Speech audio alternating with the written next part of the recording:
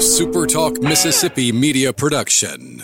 You're listening to Sports Talk Mississippi On Demand, presented by Pearl River Resort. Escape to Choctaw, Mississippi and enjoy world-class gaming, the Dancing Rabbit Golf Club, and Geyser Falls Water Park. Escape to Pearl River Resort. Governor Reeves' press conference today. Will Restart Mississippi be reforming as a lobbyist organization?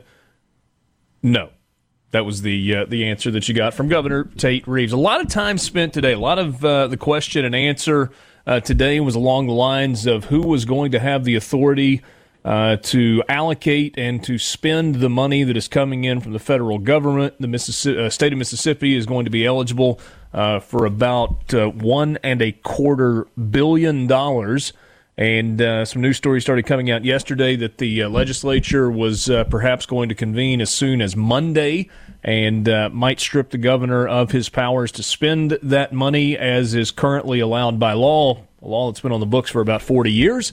The governor very strongly and adamantly said that he doesn't care who spends the money as long as it quickly gets to the places that it needs to go to help people in Mississippi.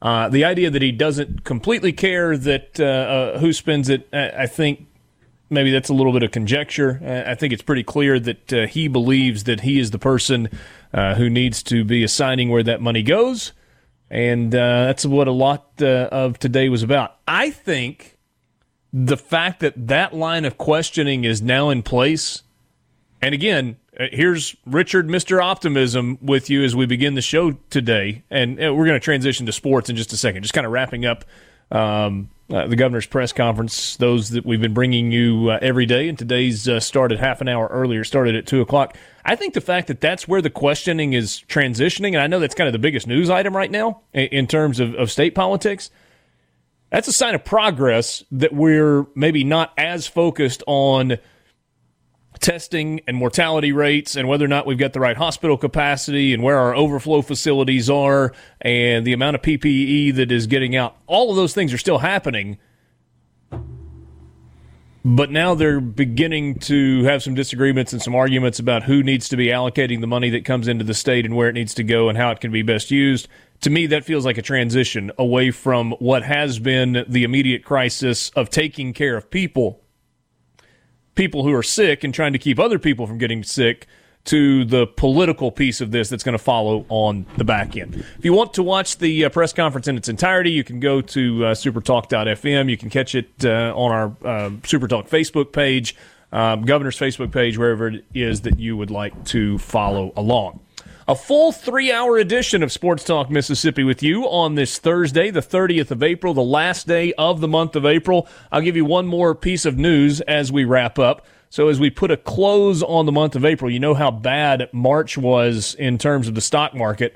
And I'm sure that somebody will accuse me of, you only mention the stock market when the news is good. Well, yeah, okay, sorry. The NASDAQ had its best month, the month of April, since June of 2000. Best month in 20 years on the NASDAQ. Dow Jones had its best month since October of 2002. And the S&P 500 had its best month since January of 1987. And that was despite all three of those indexes closing down, maybe I should say indices, closing down today. NASDAQ was down a little over 1/4 point. S&P was down just shy of a full point. And the Dow Jones was down 1.17. So, relatively good stock market news if you're thinking about retirement and investment funds and all of those things for the month of April as a whole. Political talk Mississippi, stock market talk Mississippi, and now sports talk Mississippi. What's up, Michael Borky? Can we do one more positive story for the day? You're talking about the big story that you led with? The story that I wanted to lead with. Yeah, no sports again, but 3 for 3 in positivity to start the show.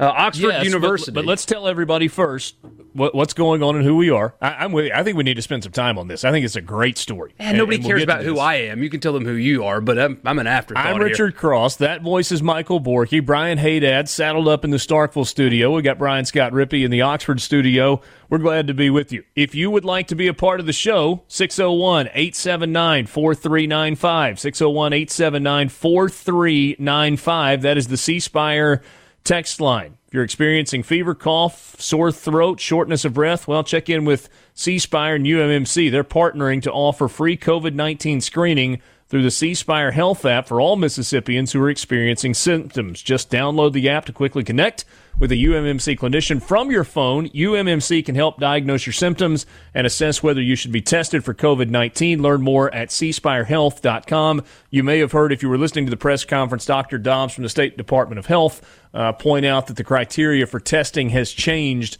a little bit in the state of Mississippi. Now you don't have to necessarily be experiencing symptoms if you've been exposed to someone or think you've been exposed to someone with COVID-19. You can be tested, and so the volume of tests is really accelerating right now.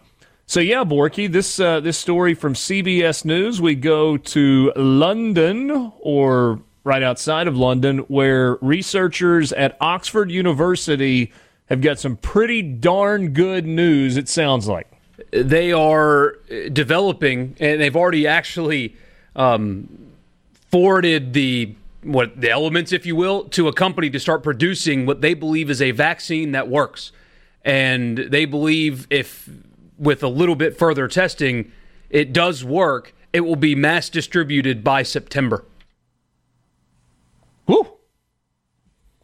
The story is pretty fascinating. So Sarah Gilbert is a professor of vaccinology at Oxford University. She says, well, personally, I have a high degree of confidence about this vaccine because it's technology that I've used before. It's technology the lab had already developed in previous work on inoculations for other viruses, including a close relative of COVID-19, and that's what gave Oxford University a head start on this. The vaccine takes the coronavirus's genetic material. It injects it into a common cold virus that has been neutralized so that it cannot spread in people. The modified virus will mimic COVID-19, triggering the immune system to fight off the imposter and providing protection against the real thing. So it kind of works like a flu vaccine, right? I guess generally speaking, the way vaccines work is you inject something into your body that you would rather not have in your body, but your body's immune system has the ability to fight off and therefore kind of forms a barrier for other things that are coming in. They have already tested this on a whole bunch of monkeys and then in human trials as well, giving 550 participants the actual vaccine, 550 receiving a placebo. There was another scientist at Oxford that said, it feels like finally I am able to do something. This was a way for me to contribute to the cause. Already the largest drug maker in the world, based in India, is going to start producing millions of the vaccines by next month, even before they have been proven to work. It's a little bit of a gamble by that drug maker in India, but the idea is get out ahead of it, and if it works, hey, by the way, here's 7 million vaccines that we can sell. It will be very profitable for them. So makes a lot of sense. That's good news. And especially, Borky, if you said massively ready, available by September. Now, a few million of those to cover the entire world isn't enough.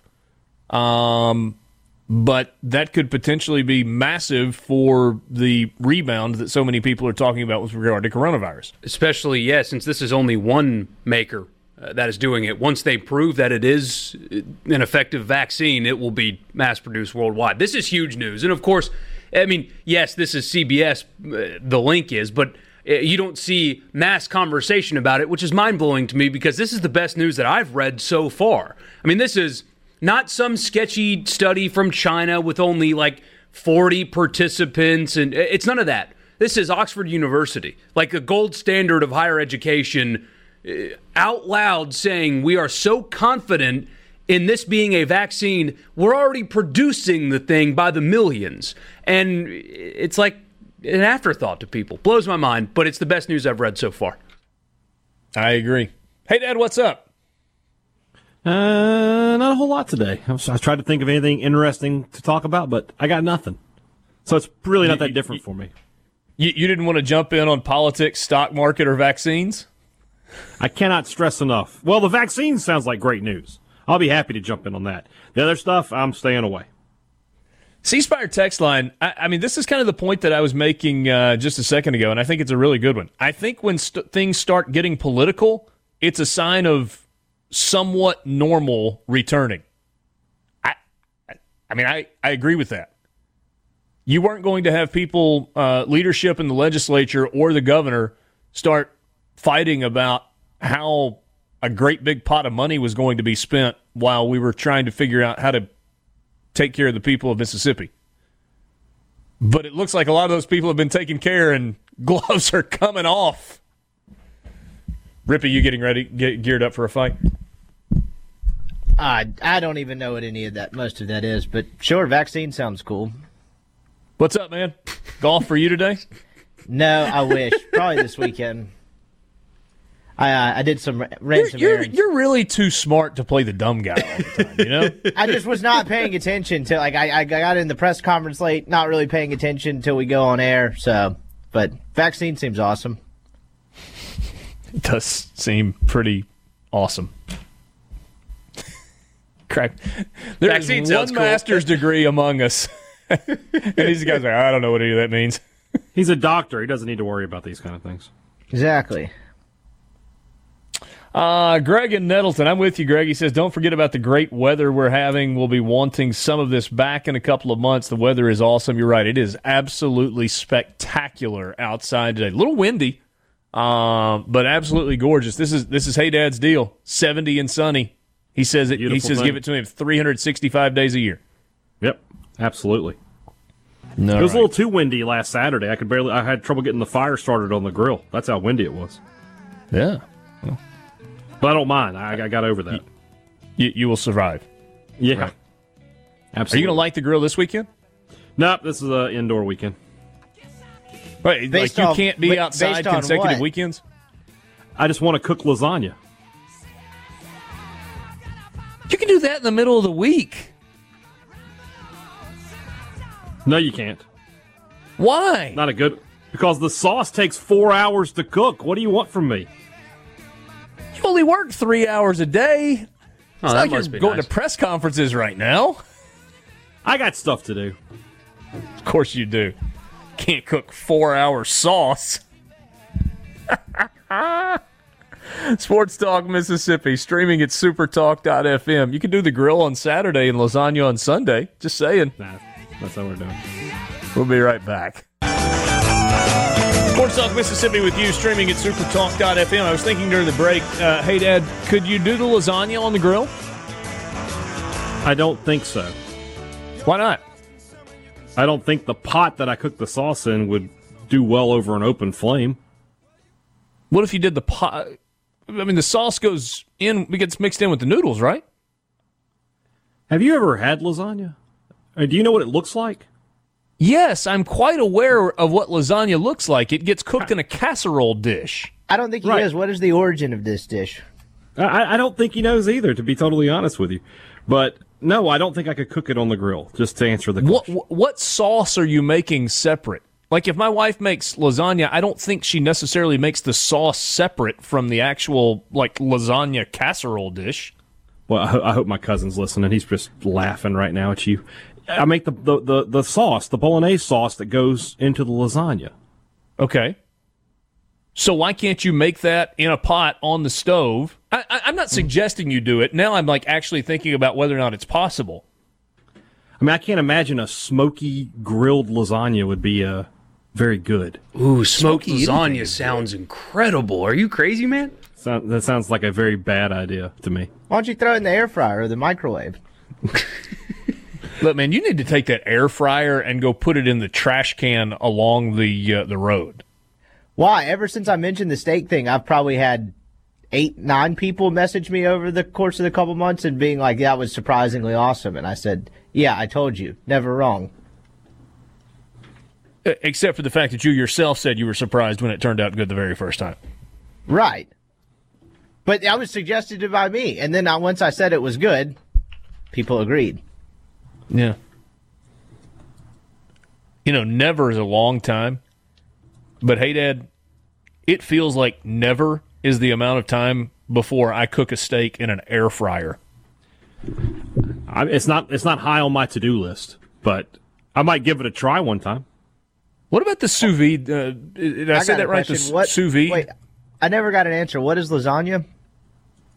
It's a layered pasta dish. Wait, what? Yeah. No. Newsflash. Wait. Am I being trolled here, or did you... You didn't know what lasagna is? Yes, you're being trolled. I was trying to help Richard out. He didn't seem to know. No, I completely understand what lasagna is. Does he hate that? The thing you buy in the red box that says Stouffer's. You just put it in the oven, right, Richard? Could you take one of those Stouffer's lasagnas that comes in the pan and set it on the grill and cook it that way? It probably wouldn't be any more disgusting if you did, so no. You don't like Stouffer's lasagna? No, I like homemade lasagna. I'm texting Malcolm Reed right now to see what he says. What, as to whether or not you could cook lasagna on the grill? Yeah, could you grill / smoke lasagna, and would it be good? We'll see what... Will that be... Hey, Dad, will you accept that answer as the gospel? You're a big Malcolm Reed fan. I mean, if he says you can do it, I'm sure you can do it, but I don't think I would. Not going to try it. No. You're not going to try it. There you go. The Thomas in Greenwood says, does How to Barbecue Right have a recipe? That's howtobbqright.com if you're looking. Mike in Oxford says, campfire lasagna cooking dish. He sends us a picture of a large cast iron pot. Lucas in Union says, you can smoke lasagna, and it's 100% fantastic. Ricky in Jackson says, I can do it. I cooked everything I eat on my grill. This is a good point. Hey, it's a really good point here. Somebody said you can smoke mac and cheese. You ever had smoked mac and cheese before? It's the best way to make it. Like smoked Gouda mac and cheese? Oh, yeah. We get a message that says you can cook anything on the egg. I don't have an egg. That's different than a pure smoker, though. I mean, you can turn it into one, but it isn't. Yeah, I mean, all you got to do, you put the place setter in there to create indirect heat, and you're good. Just here we go. In order to grill lasagna, you must know how to drive a stick shift. It's the gift that keeps on giving, hey, Dad. You not driving a stick shift is our Jelly of the Month club. I see. Malcolm's responding right now, so I'll tell you what he says. Bart in Columbus says, I've smoked it before, but I didn't inhale. God. Doesn't count. Friend that's a chef that cooked her lasagna in a smoker a couple of weeks ago because she forgot that her oven went out and said it was fantastic. Jerry in Brookhaven is getting sick. He says, please stop. I hope that's because you're laughing. Chef Boyar Richard. Jeff says that Rippy is correct and air-fried steak is pretty good. But there's a difference in pretty good and either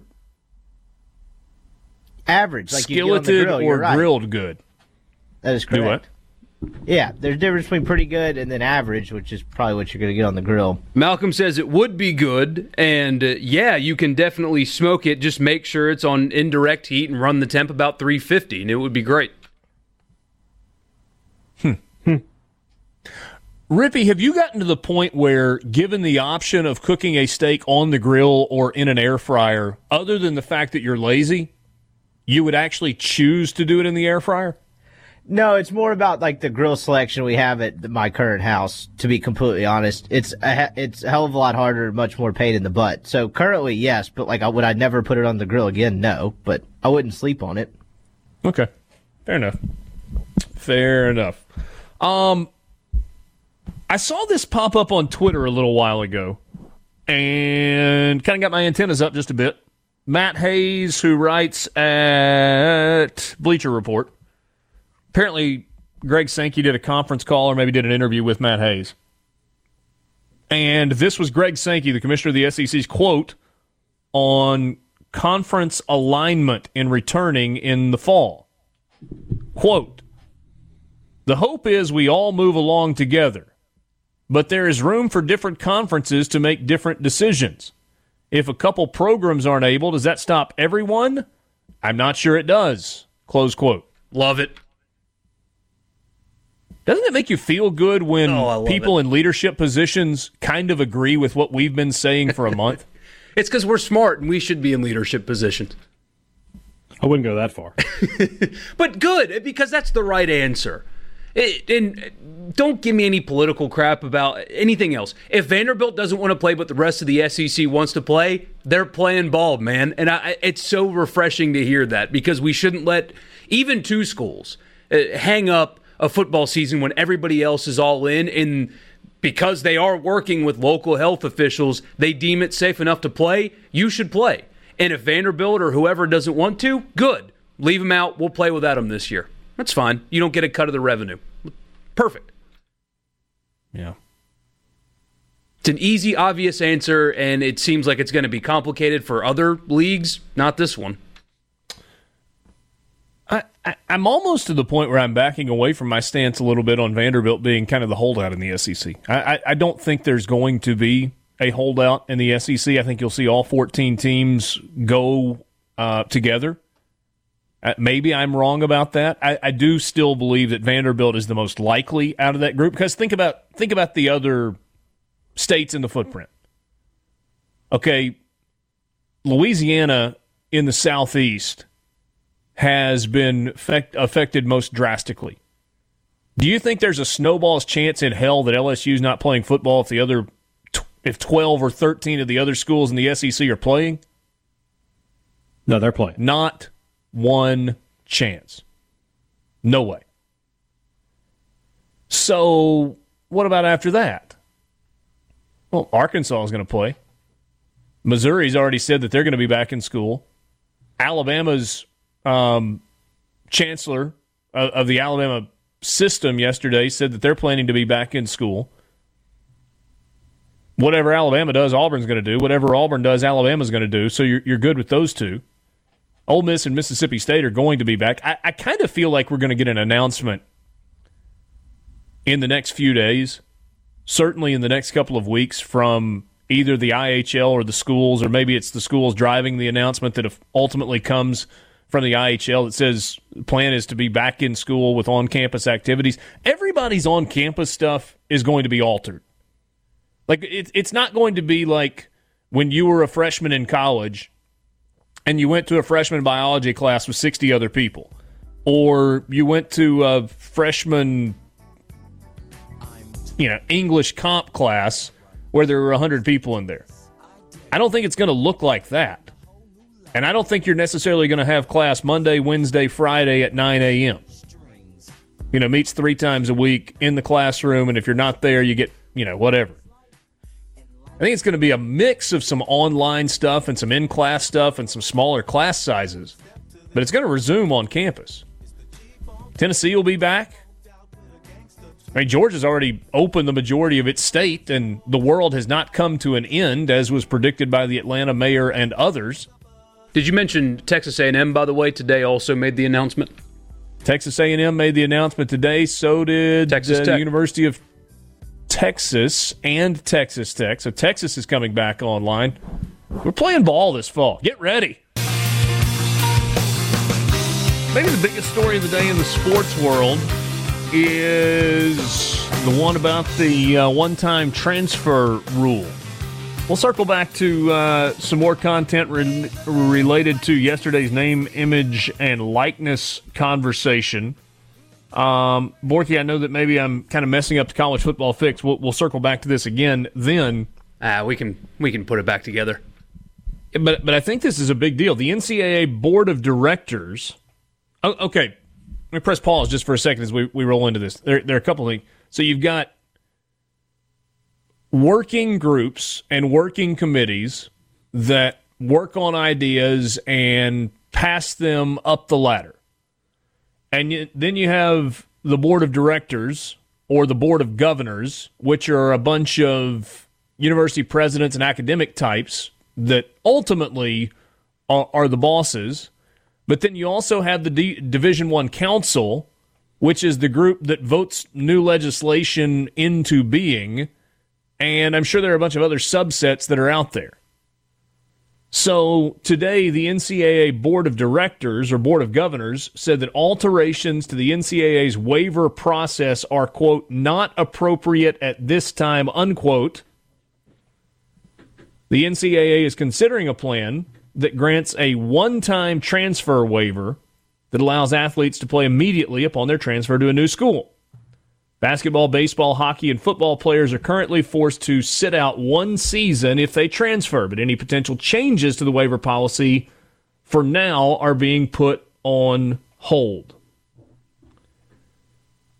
However, this year, you're going to have a one-time penalty-free transfer because of the coronavirus pandemic.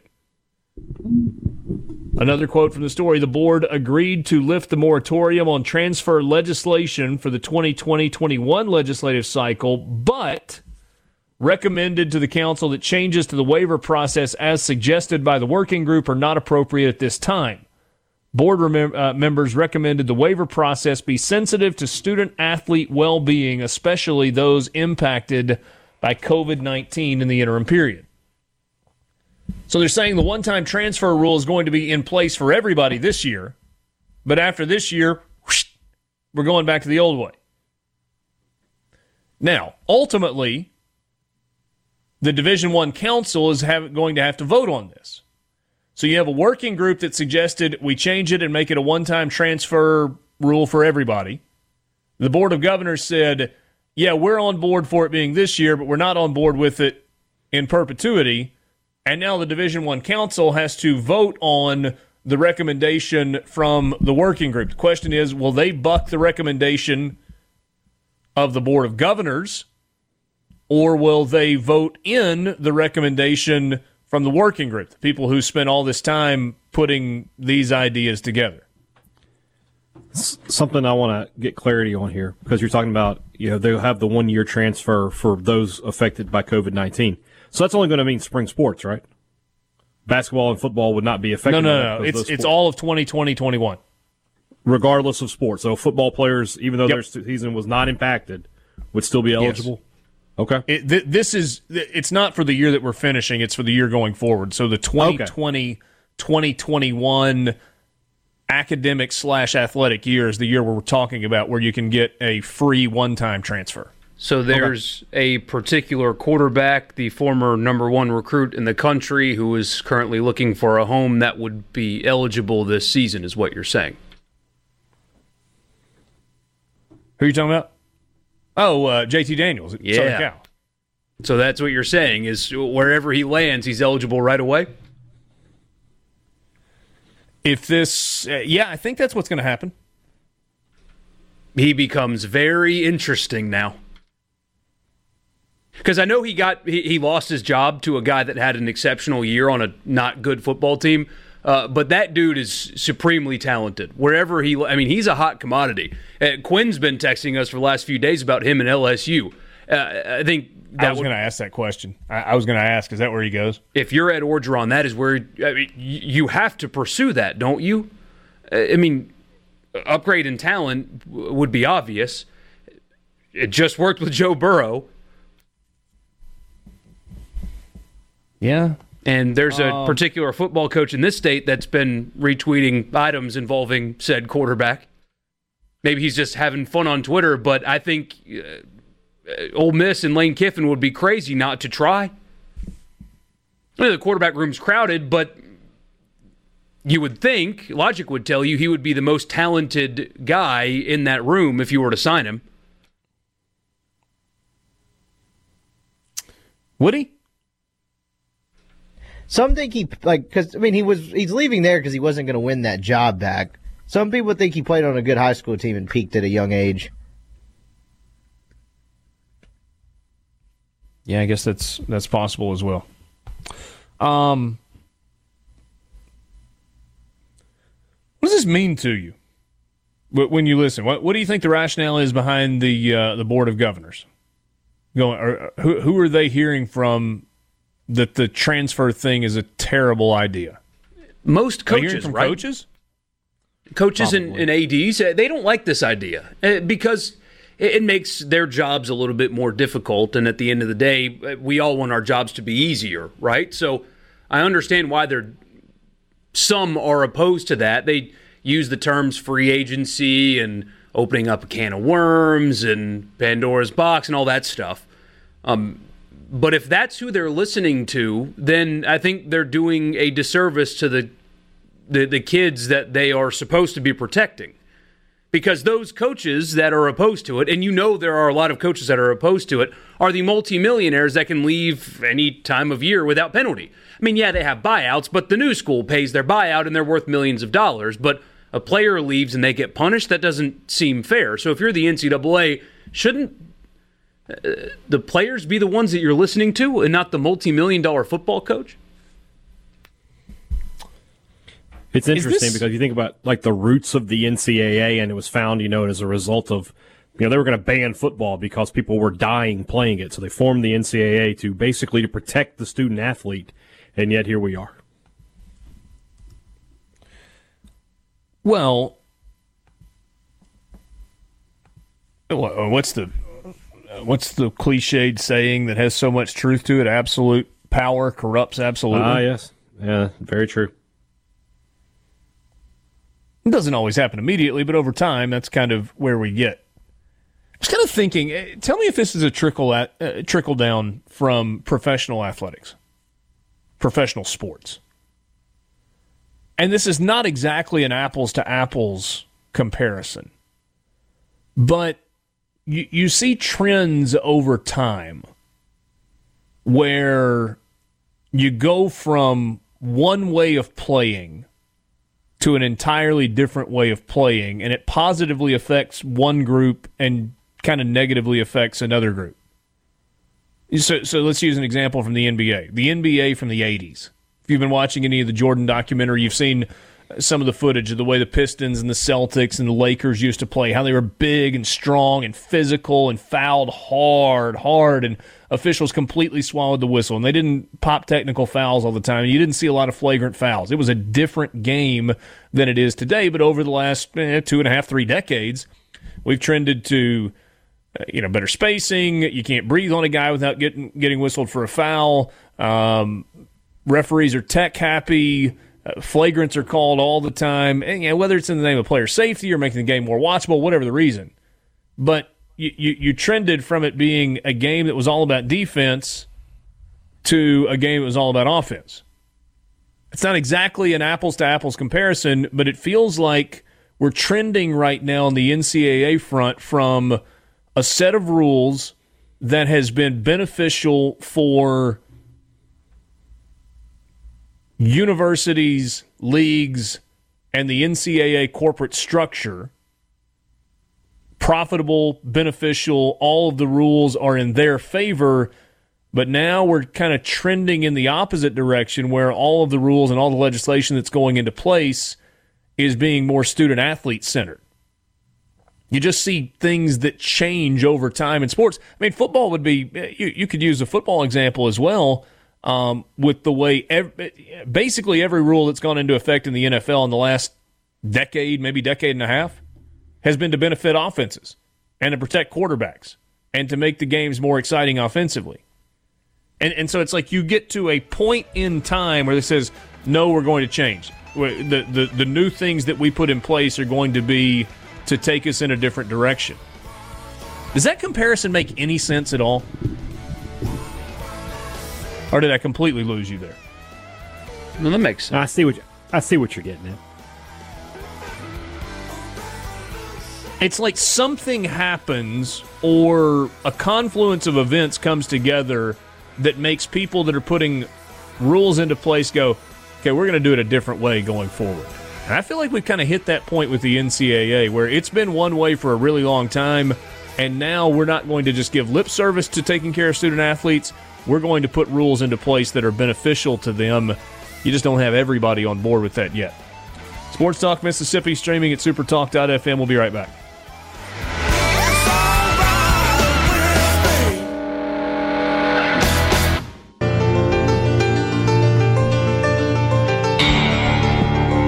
Sports Talk Mississippi with you, wrapping up the first hour of the show on this Thursday afternoon. Forecast for the weekend is absolutely spectacular. Hey, Dad, going to be a little warmer than you like. We're not going to be in the 70s. We're going to be in the maybe even the low 80s this weekend. You be able to cope with that? Good thing I'll be inside.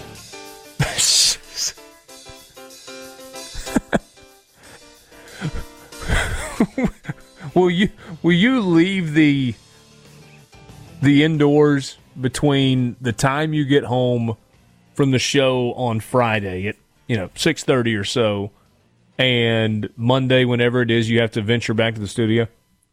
Well, I have to venture back to the studio on Sunday to do the podcast, but I'm sure I'll go outside between now and then. Well, I mean, tomorrow's a work day. I'm just saying, between Friday, I'll go out at some point this weekend and do something. Like mailbox or stretch, if nothing else, hot yoga or something. Yes, those are things that are possible. You still doing your hot yoga? I have slacked off on that more than I should. I should get back into it. What was it called? Wrestler yoga, WWF yoga, or DDP yoga. DDP. I knew it. Yeah, I knew it was something, but wasn't it like Sting the wrestler's program or something? It was DDP's program. Or Sting the musician? No. Who is DDP? Diamond Dallas Page. Diamond Dallas Page. I knew that. Sorry, I had to think for a second. He knew that, he says. I was getting there. Were you? I had to think on the initials, on a wrestler with the initials DDP. Okay. So I got there.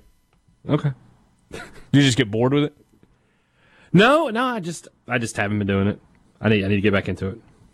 I forgot you had all this stuff to do. You hadn't had any free time. I bet. Yeah, just, I'm like rail on Hey Dad Day.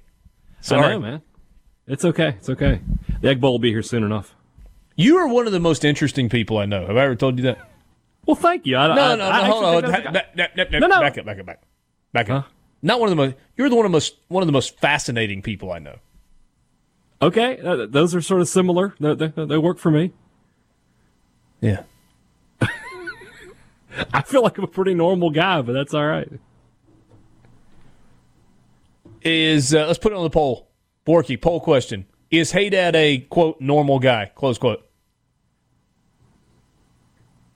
I'm sure this will go well. I feel like that's poll abuse, but we'll do it. Normal's boring. That's true. Rippy just called Louisiana Lafayette fans are listening. Ooh. You just voluntarily brought that up. I mean, everybody knows what happened. This is what it is. What happened? No. Like I said, you already know, so why am I telling you? I don't like to repeat myself, Rippy. I don't remember. I'll write it down and mail it to you. Mike in Oxford says hot yogurt sounds nasty. Hot yogurt does sound nasty. God. Ugh.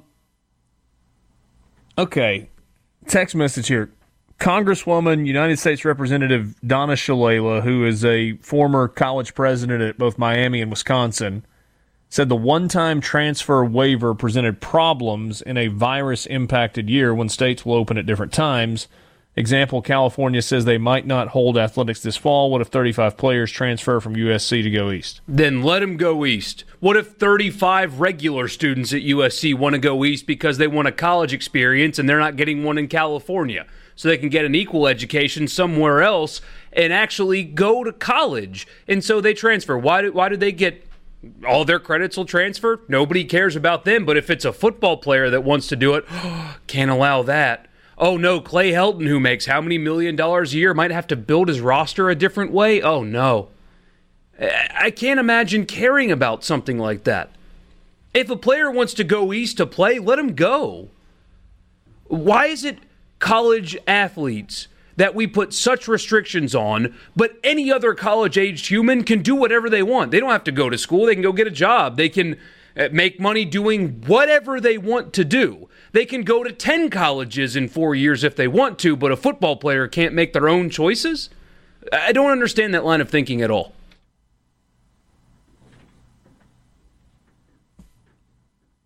You see what the governor of California announced this morning? God, who knows? He's shutting all of the beaches in the state of California for a full month, for the entire month of May. After they opened them again? Yep. Didn't like the pictures that came out of Orange County with all the people at the beaches, so they're shutting the whole state's beaches and parks down for the whole month. Lovely. We shouldn't punish all college. They might be dealing with a revolt in California. Yeah, that's not going to go over well. I can't believe this elected representative thinks we should punish players across the country because the governor of California doesn't want to open up his state, but every other one does. That's just mind-blowing to me. It's not their fault. Yeah. Well, Donna Shalala has always been queen.edu.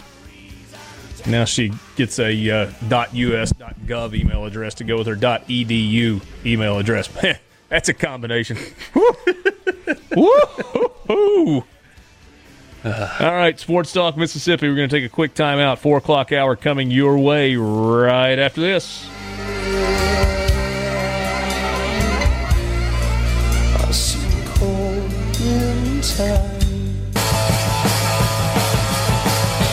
Didn't work out yesterday. About 20 minutes from right now, maybe 15 minutes from right now, Rob Fisher will join us. We will talk some professional basketball with him. Rob from the Grizzlies organization, worked at Grind City Media, and also is the sideline reporter for the Memphis Grizzlies television network. Cole Kubelik will join us to start the 5 o'clock hour today as well. Look forward to our conversation with Cole. Both Rob and Cole will appear on the Farm Bureau phone line. Check out favorites.com and go with the home team, Mississippi Farm Bureau. If you want to be part of the program, you can text us on the C Spire text line, 601-879-4395. At C Spire, they're not just saying they care, they're taking action to show it through COVID-19 and every day. From free wireless data for educational websites to connecting businesses with the tools to work from home. Learn more at cspire.com/cspirecares. Richard Cross, Michael Borky, Brian Haydad, and Brian Scott Rippey. Borky, poll question today is what? It's going to be, it is not up just yet, but okay. Do you think, should college football players, or athletes in general, not just football, be allowed to transfer one time without having to sit out? No matter the reason, one-time penalty-free transfer. So it's a yes or no poll question. If you want to follow up, just respond, and we'll check out some of those responses and maybe get to them as we go through the show. There's a reason that that is out there today, and that is the fact that the NCAA's board of directors has kind of poo-pooed the idea of allowing the one-time transfer beyond this year. It is on the table for the 2020-21 academic athletic year, but they are not endorsing that become a rule moving forward. It's a one-time thing. So in that vein, do you support the idea of a one-time transfer without athletes having to sit out for a year? So yesterday we spent a bunch of time on NIL, name, image, and likeness. We are trending in the direction of college athletes being able to benefit from their name, image, likeness. We talked yesterday about how this money can be made, what some of the restrictions are, what some of the guardrails are in place to make sure that it doesn't blow up, that it doesn't turn into a disaster. Pete Thamel did his best in a story at Yahoo Sports to try to figure out what superstar athletes would be worth. Now, superstars are different than just stars, and they're certainly different than your just everyday college athletes.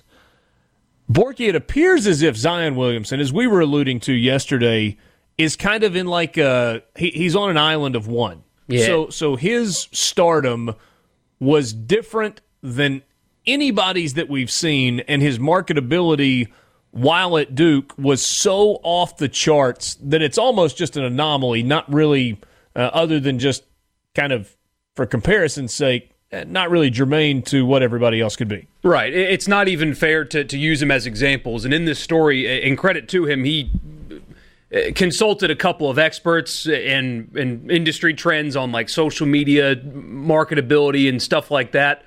And Zion, for his 6 months at Duke, would have been worth millions upon millions upon millions of dollars through any means that he could have gotten an endorsement. And that is by far an anomaly. And to put that in perspective, Joe Burrow, after LSU, so all the endorsements that go around draft time, after LSU, after the Heisman, after the national championship, when everybody and their brother knew he was going number one, $2.5 million Joe Burrow got around the draft endorsement times. Zion would have been worth millions more than that in his 1 year at Duke. He is a very, very unique example that doesn't even really need to be used in conversations about what these athletes are truly worth because he was so unique in his marketability. So, what about somebody in the game right now? Like a Trevor Lawrence, for example. What could Trevor Lawrence make in terms of name, image, likeness? Won't be eligible to exploit this new rule, according to Pete Thamels. He's expected to have declared for the NFL draft by the fall of 2021 when it's to be enacted, but for the face of the sport in the future. He says, think Auburn's Bo Nix in 2021. Huh? He's high on Bo Nix, I guess. Yeah, I'm not seeing that, but go ahead. Wait, Pete, hold on a second. I lost complete momentum on this story. Pete Thamel has Bo Nix as the face of college football going into the 2021 season. Oh, I did see a headline the other day that the guy, his quarterback coach, thinks he can be a first-round pick because that's a headline we need to write at this point. Okay. I think the example is probably just a kid that won a starting job at 18 years old and will be playing quarterback in the SEC for at least the next 2 years. Fair enough. Didn't mean to drive the train off the tracks there. No, he would be an average, if he continues to improve, he would be your average recognizable college football player at a major program. Okay. So Thamel quoted a bunch of different people in sports management. This quote comes from Zach Soskin at Voltage Management. He says, I think you're talking at minimum $500,000, closer to $1 million. That's conservative. Some of the misconceptions, though, it's unlikely that a top college star would draw much interest from national deals. There could be exceptions, as perhaps you look at the haircut that Trevor Lawrence has, and maybe that would be interesting for shampoo companies. But for the most part, college athletes getting things like trading card deals or autograph and memorabilia deals, not going to be a huge thing. And why would it? So that's a really good point. I've seen it in a lot of places, people worried about, I don't know, Nike, for example, just buying Oregon, all of these players. But when you think about it, really, really good, elite, borderline elite NBA players don't have shoe deals. And I'll use it as local as I can get example. A guy like Drew Holiday, who's one of the better two-way players in the NBA, a great player, but he doesn't have a shoe deal. He doesn't have a Nike shoe. He doesn't have a trading card deal. He's a great player, one of the better players. He's an upper-tier player in the NBA, and he doesn't have any market value. Not really. Well, hold on a second. It's not that he doesn't have a shoe deal. He has a deal if Nike is what he wears, where Nike pays him and gives him product and probably writes him a check, but he doesn't have a signature shoe. They don't market a shoe as this is the Holiday. That's right. And so if NBA players, good ones, don't have these massive national endorsement deals, why do you think college players are going to get that? Yeah. And I didn't read that exactly right. So there was kind of a stop in the idea thread there from this guy at Voltage Management. The national deals aren't going to happen. He sees it more likely as trading cards, autographs, memorabilia deals, although I don't think that Bo Nix, for example, is going to get a deal with Upper Deck where they're paying him a bunch of money to be like a face of that. They might give him a trading card or, do college football trading cards, whatever. But it said local car dealerships and restaurants will be huge drivers of this as well. But then we talked yesterday, and this to me got kind of turned into the most fascinating piece, is that social media could be the biggest driver in the ability for these college athletes to earn money. Trevor Lawrence has nearly 500,000 Instagram followers and 81,000 followers on Twitter. And so in terms of a monetary answer, for a single Instagram post that was an advertisement, Trevor Lawrence could make $16,000. And for a single Twitter post, about $1,100. That's crazy how social media has just changed so much. Imagine thinking that. And it's real. I mean, it happens with celebrities and stuff all the time. There are people that... It happens with nobody. Yeah, that people that just, like, post pictures of them, like, sitting next to a pool, and every other post is they're endorsing some product, and people buy it. It's crazy. There are hundreds, if not thousands, of these Instagram influencers who are absolute nobodies. They're just people who... Their best quality in life is they're very attractive. And pretty they people. Get paid. Yeah, and they get paid... And they get paid in some instances, or in some instances they just get free stuff. They get, they go to some nice hotel and they just get put up for the weekend, and it's all free because they know they'll talk about it on Instagram, and it goes from there. Just for the record, I'm not very attractive, but I'm happy to do that. I have nearly 10,000. I have over 10,000 Twitter followers, so be more than happy to put your product out there for you. Please contact me. HeyDad@supertalk.fm. I have significantly less, but I'll take whatever I can get. Do you think this will cause college athletes to try to be more outrageous, to build their followings in various social media platforms? They'd be crazy not to. Yeah. Feels like that could potentially lead to some bad decisions. Just thinking out loud. Sports Talk Mississippi with you, streaming at supertalk.fm. We'll be right back. Back with you, Sports Talk Mississippi, streaming at supertalk.fm. Let's go to the Farm Bureau phone line. Check out favorites.com and go with the home team, Mississippi Farm Bureau. My friend Rob Fisher, right now on your radio, Grind City Media in Memphis.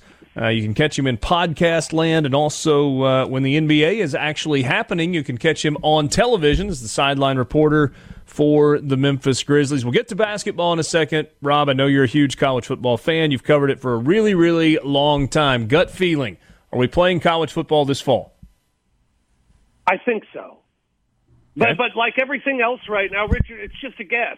I mean, everything's a guess. It's with no, more knowledge of anything more than others. But I'm going to say yes. I believe so. I think we'll have enough time. It might be moved back a little bit, because of training camps and those things, or fall camp, I guess we call it in college football. But, just to get ready for camp and get ready for the season. And because of incoming freshmen really having nothing, to go on at this point, I think we're going to have a long camp. So maybe the season is delayed a little bit, but I think we're going to play the football season. I do.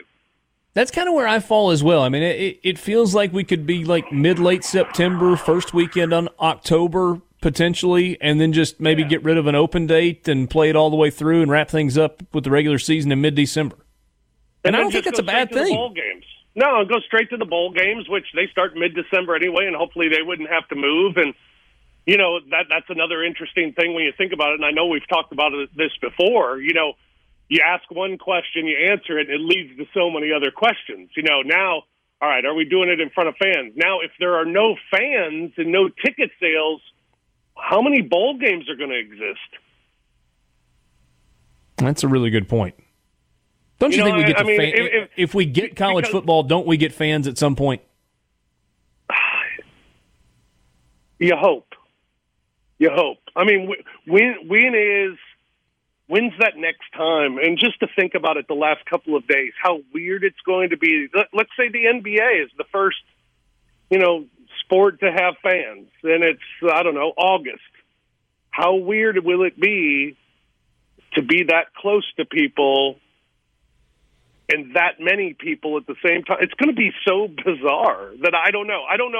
And the NBA could finish their season with no fans.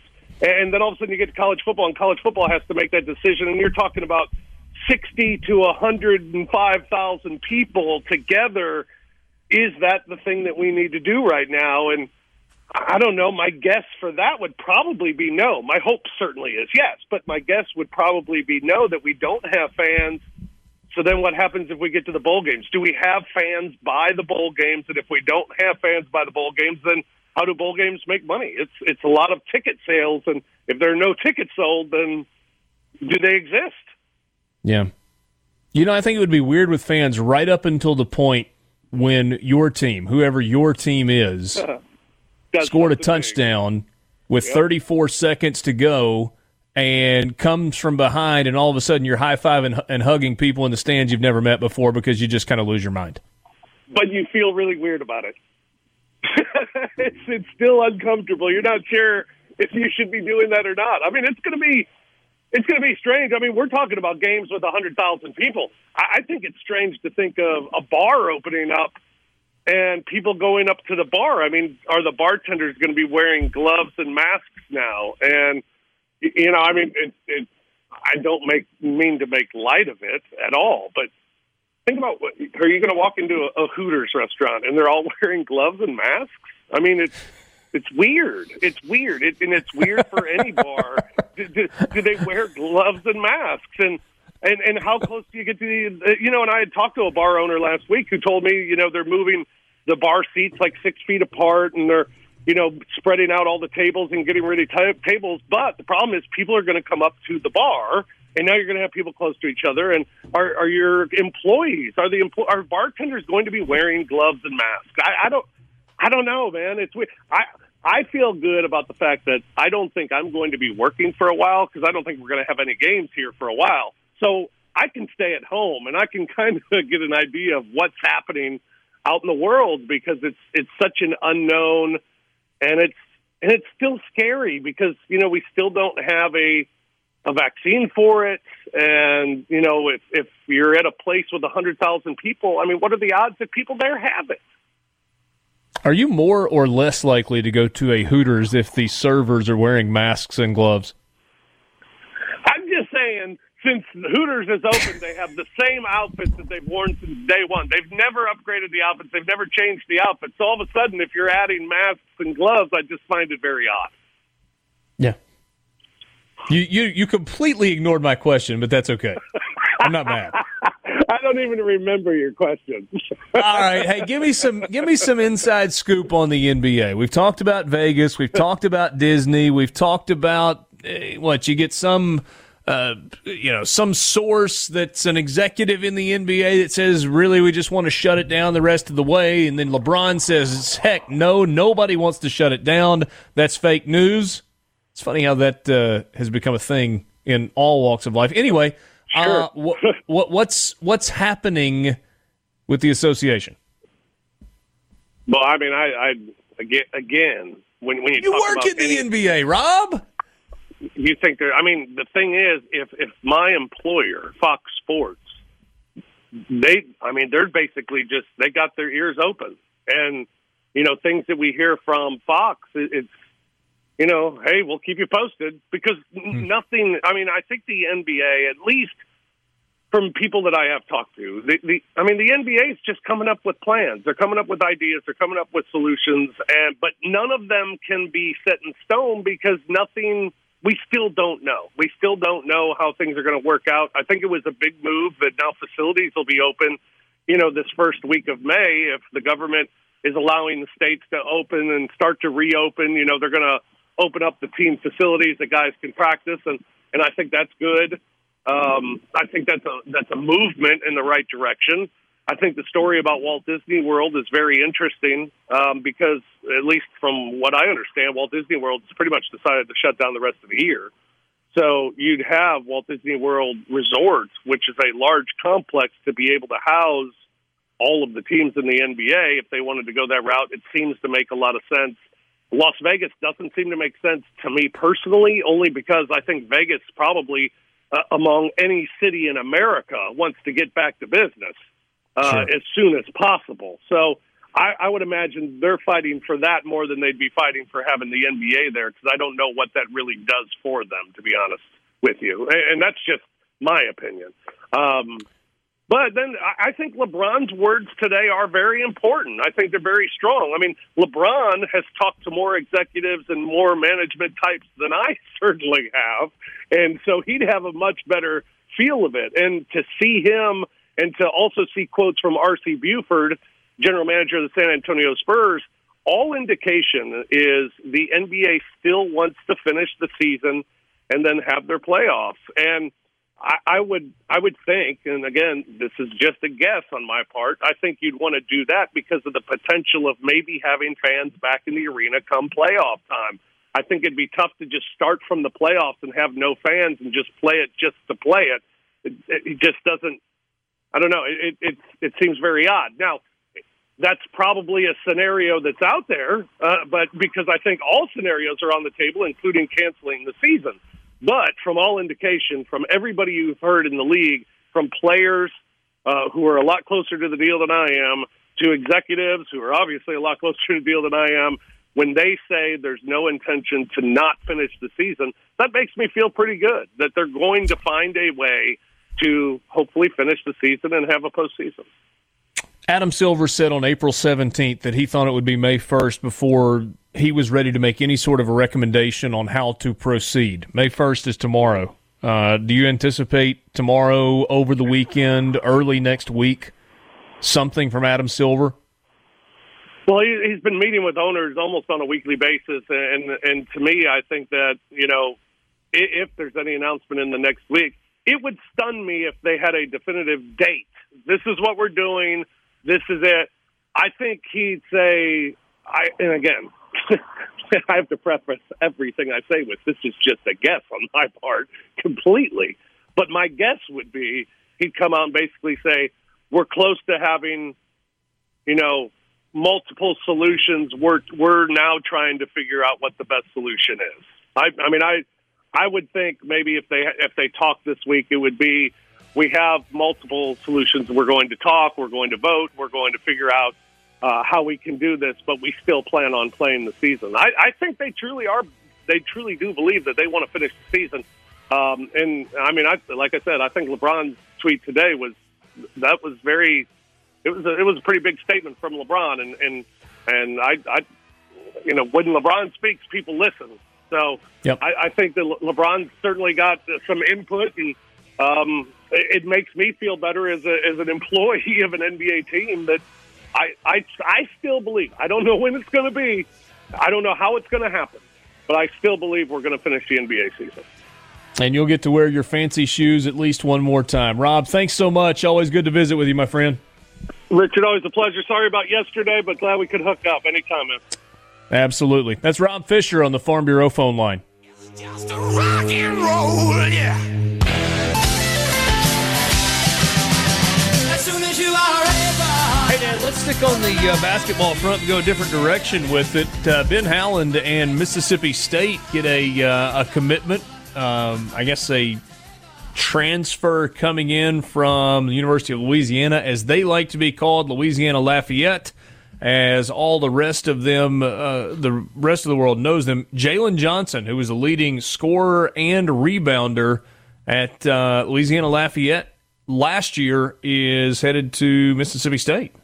Yeah, 15 points and almost 7 rebounds a game. He's a grad transfer, so that's no problem there. He'll be eligible immediately, regardless of what the NCAA decides on this in this upcoming meeting. And that's a position of need for Mississippi State. You hope that he's a guy who can sort of slide into the role that Robert Woodard may be leaving behind should he stay in the NBA draft.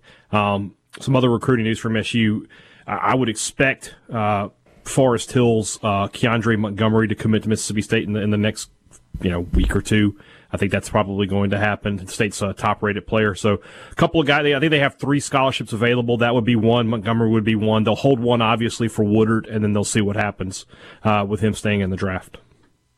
This is the third school for Jalen Johnson. He played his freshman and sophomore years at St. Louis, 33 games as a freshman, 33 games as a sophomore with 24 starts. Enrolled at Louisiana as a junior, redshirted the first year that he was there, and then last year as a redshirt junior, led all Sun Belt Conference newcomers and led the team the Raging Cajuns, with 15.5 points per game, 15 points per game in conference play, and also led the team with 6.5 rebounds, started all 33 games. 5th in the Sun Belt in minutes, 8th in offensive rebounds, 10th in defensive rebounds, and then ranked among the conference's leaders in scoring, rebounding, free throw percentage, field goal percentage, and minutes played. So this is a guy that not only do you expect to come in and be eligible, you expect to come in and be a contributor right away. Not only expect, I think you feel like you're depending on it to need. Be like that. Yeah, it's a need. Interesting stat, and that's the actual quote from John Rothstein, who wanted me also to stay hungry and stay humble. 13 mid-major players averaged double-figure field goal attempts during the 18-19 season and grad transferred into high-major programs the next year. None of them averaged double-figure field goal attempts in 19-20. So that is, just don't want to be a wet blanket, but that's, I feel like you should temper your expectations a little bit. If you think this is a guy who can come in and put in those same kind of numbers in the SEC, I wouldn't expect that. But can he be a contributor? I think so. Yeah. Kind of a weird time if you're a basketball coach. Oh, incredibly weird. I mean, this is, the peak of recruiting and everything going on, and you're just talking to guys on Zoom and walking around your facilities with a FaceTime open so you can show them the gym and the weight room and everything else because they can't visit. This is somehow weirder than when the FBI arrested a bunch of them. Yes, basically. Yeah. Imagine that. Has actually derailed basketball. Has actually derailed basketball. I mean, remember what we thought when that happened? Now that you say it, this is actually derailing basketball. Remember what the thought was at the time? That the sport was changing forever. Mm-hmm. That this was actually getting serious now. And look what's gone on. I mean, even the schools that got investigated and stuff found from the FBI, coaches are still there. And, yeah, the NCAA sent them a notice of allegations. What was it? Kansas had one Level 1 violation that was in their notice of allegations. I mean, even when the NCAA has federal investigative materials, they're not even hitting these schools. It shouldn't be surprising, I guess, but, man, disappointing, I think. Yeah.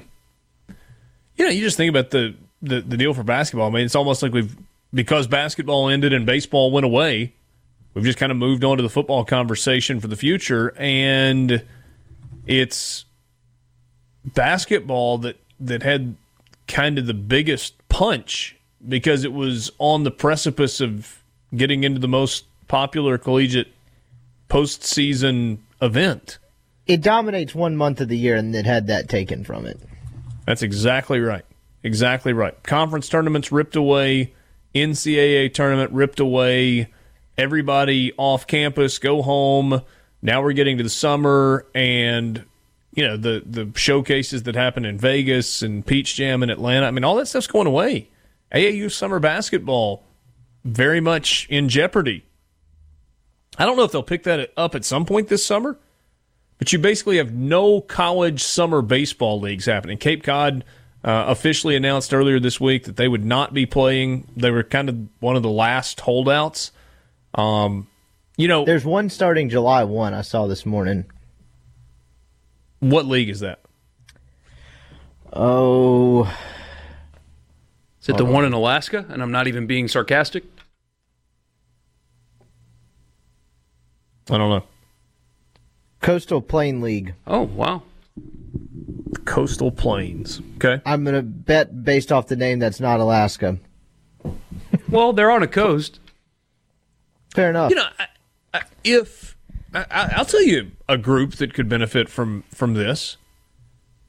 If we get into the summer and things have kind of settled down and we can move around and we can do stuff again and there can be some interaction, what about the Cotton States League that plays in New Albany? You get a bunch of players from Ole Miss and Mississippi State and, I don't know, northern parts of Alabama, West Tennessee, maybe even over into the Arkansas Delta.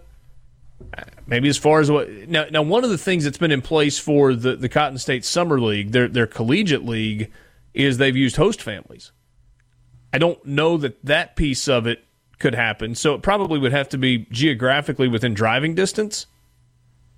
But I think you very well could have some sort of summer ball in north central Mississippi, in New Albany with the Cotton States League. And that can be a boon for them. I mean, they could get some incredible players to come in and play games, whether it's just on the weekends or, it's weeknight ball games, because everybody's going to be looking for a way to play. You have college baseball players that will not have played a game since the first week of March. And that's just not what they do. They play ball. We talk about going home for the summer. You have a few guys that will get to a point in their career where they say, I need to take a summer off. Either I've got something else to do, I've got to focus on school, or I just need a break. We just played 56 regular season games and had a run in the conference tournament and made a run to Omaha. We've played 75 games. We had fall ball. My body needs rest. And so you have a few players that do that. But for most people, it's fall ball, home at Christmas, practice leading up to the start of the season, baseball from mid-February to mid-June, and then the next week you go and you start playing summer ball somewhere. And then you do it all over again. That's what baseball players do at this level. I'm sorry, Rippy, what were you saying? I was just saying, to add on, it's upperclassmen predominantly you see that would have a summer off. Yeah. Yeah, that's a good point. I mean, if you redshirt, you're absolutely playing summer ball somewhere. You got to get reps. If you play as a freshman, if you're elite, you're either going to Cape Cod or Team USA. If you're just a guy that played a little bit, you're either going to Cape Cod or another one of these high-end summer leagues. You're doing that probably after your sophomore year as well. So I do think it's going to be fascinating to see if we get any summer baseball. We got a friend that says there's a summer league that's happening in Jackson now as well that Chris Snopek is behind. So nice. We'll see. Yeah, we'll check into that. You want to be part of the show, you can on the C Spire text line. 601-879-4395.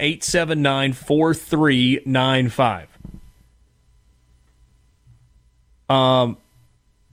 Would you guys be opposed to some actual football conversation? I guess it's all hypothetical. Hey, Dad, you can get on board with this, right? I can always get on board with a football conversation. Oh, it's fine. I'm so sick of the people that are like, why are you writing about this? Why are you talking about this? The season's probably not happening anyway. Like, thanks, guy. We know that things are messed up out there right now, but can we just have this for a little while? So, yes, please, real football conversation. So we got a break coming up. We're going to take a timeout, and then I'm going to pull out the old composite schedule.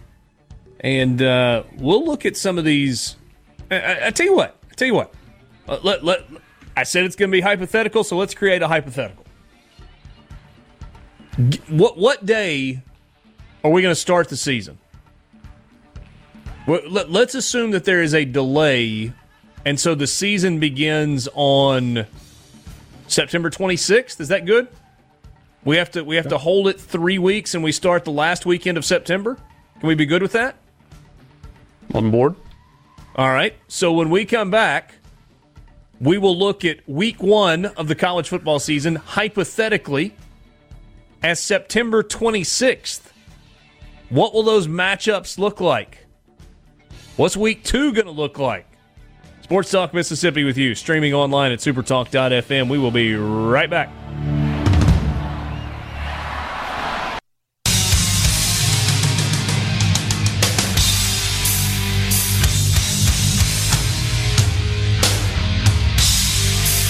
Back with you on Sports Talk Mississippi, wrapping up the 4 o'clock hour. 1 hour remains on this Thursday, the final day of the month of April. What a month it has been. Richard Cross, Michael Borky, Brian Haydad, Brian Scott Rippey. What's more likely? to start the season on September 26th or October 3rd? Which of those scenarios is more likely?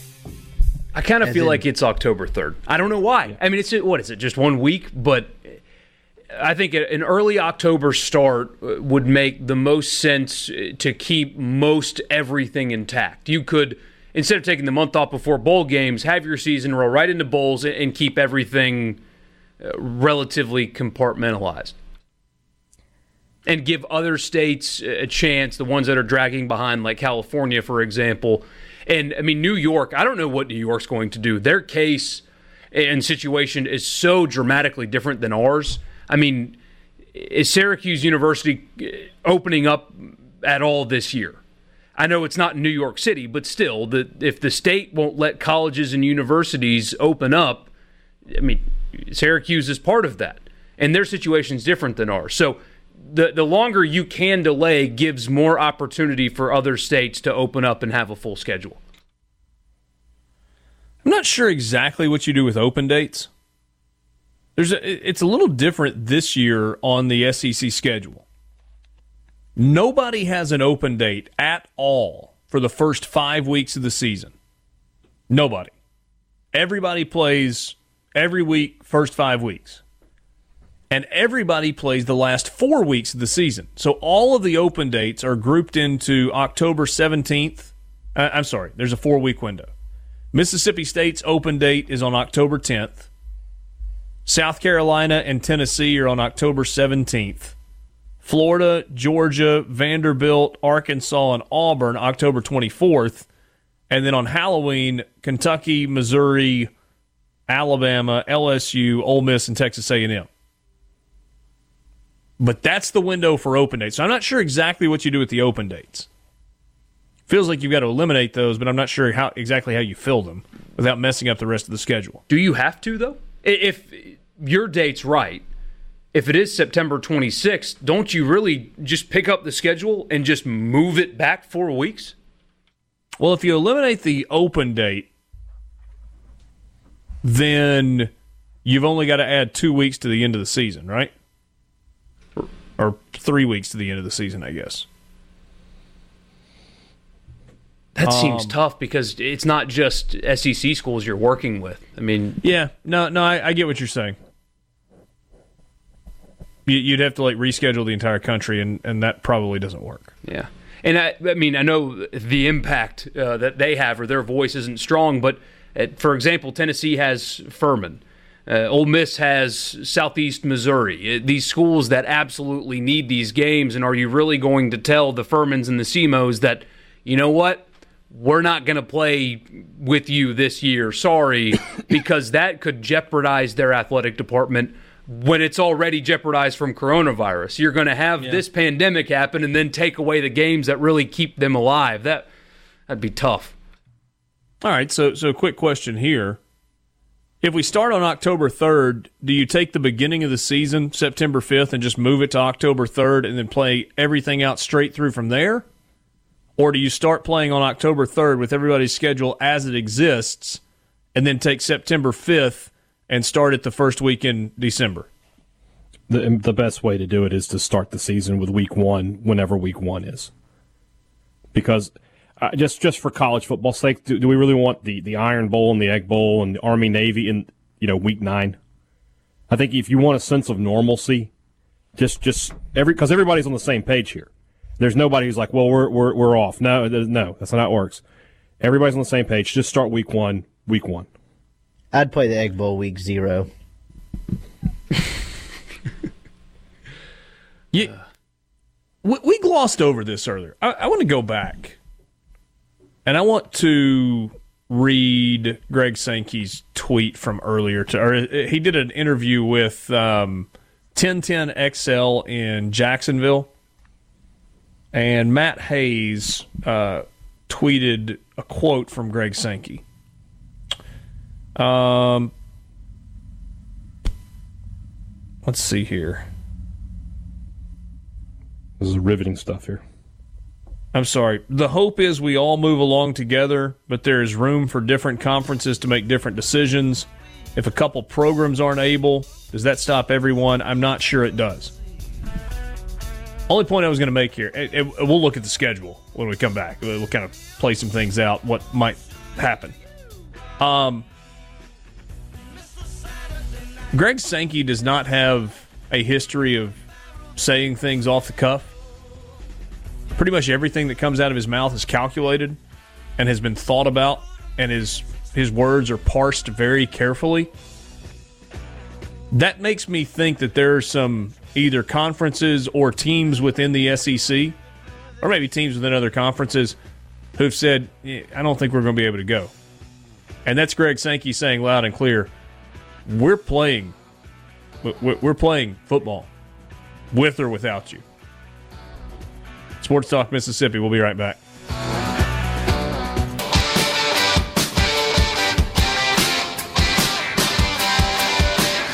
Rolling into the 5 o'clock hour on this Thursday afternoon. Sports Talk Mississippi, streaming at supertalk.fm. Glad to have you along. Richard Cross, Michael Borky, Brian Haydad, and Brian Scott Rippey. To start the 5 o'clock hour, let's go to the Farm Bureau phone line. Check out favorites.com and go with the home team, Mississippi Farm Bureau. Cole Kublik, who is co-host of Three Man Front on Jocks in Birmingham and also college football analyst with ESPN and SEC Network. Cole, first of all, congratulations. Baby number 3 has arrived. Everybody doing well? Yeah, everybody's doing well. We're today's been kind of a rough sleep day, but other than that, things have been pretty good. The other 2 kids have taken to him and are doing their best and behaving themselves, and everything's been fun. Mom's getting better every day, so it's been pretty good. Very good. Well, congratulations on that. No relief to having a birth that goes well, especially in these crazy times. Speaking of these crazy times, what's your gut? As you're talking to people, as you're thinking about it and looking at all that happens, do we play a college football season? And if yes, when do you think it starts?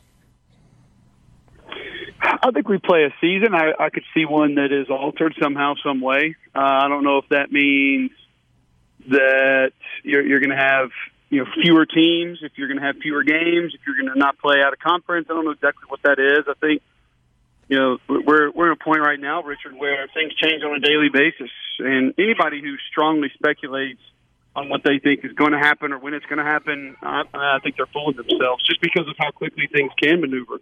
I don't think that there's any way we're not going to have a season. I also don't buy the whole spring season thing because I think then you really get into affecting 2021, and I just don't know if you can do that. You can't ask college football players to play 2 seasons in 1 calendar year. That's not a real thing. So I think that things are heading in the right direction. I think that you've seen really good news out of schools like Georgia and Ole Miss and Texas and Oklahoma and Oregon coming out and saying, hey, our plans are to have students here when fall semester begins. That's a great thing because, as you know, probably believe like I do, they're not going to play these games without students on campus. You can have a different conversation about fans or amount of fans in the stands, but they're not going to play that season without students on campus. And I thought the president of Purdue had some really cool statements and some really well thought out ideas of limiting class size, having online labs where it keeps kids from getting together one more time, trying to spread classes out across the course of the day a little bit more so campus doesn't become as crowded as many times during the day. I think there are a lot of things like that, allowing on-campus students to do more online throughout the course of the semester. So I think that the fact that there are people that are thinking that way, having those conversations every day, I think it's all great news. And I don't know exactly how it's going to look. I don't know exactly when it's going to start, but I do think that we have a college football season. Cole, I was kind of saying before the break, Greg Sankey did an interview today on 1010XL in Jacksonville, sports talk station there. And the quote that kind of has made the rounds is, the hope is we all move along together, but there's room for different conferences to make different decisions. If a couple programs aren't able, does that stop everyone? I'm not sure it does.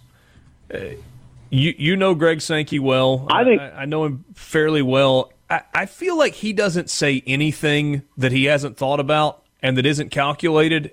Is there a deeper message here than him just answering a question? Probably.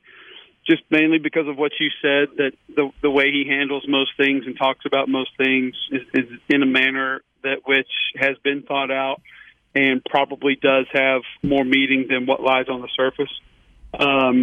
I think that's kind of the biggest question in all of this, really, that not a lot of people seem to spend a lot of time on.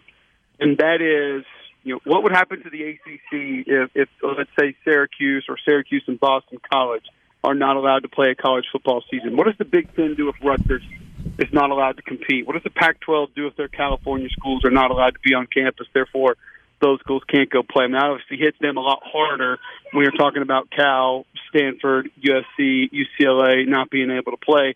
That's a much bigger impact just on that conference than it would be for some of the others. But I think it's a really interesting discussion or thought of what would a certain conference do? Like hypothetically, things go sideways in New Orleans over the next month, and there's a trickle over effect into Baton Rouge. The SEC play a season without LSU, 13 other schools. So I'm actually not worried about playing with 4 Power 5 conferences or 2 conferences not playing, or if the SEC, the ACC, the American, the Sun Belt, Conference USA, and the Big 12 are the only conferences playing, because at that point, you get a season, you figure out how to schedule it, and I've been surprised at how many people have told me that they don't think there'd be a college football playoff if that happens. I think those people are bonkers, because if you don't think the college football playoff is going to do everything in their power to put 4 games on the air or put 4 teams in their playoff and give you 3 football games, you're out of your mind. I don't care how many conferences aren't playing. They're going to play a playoff if it's at all possible.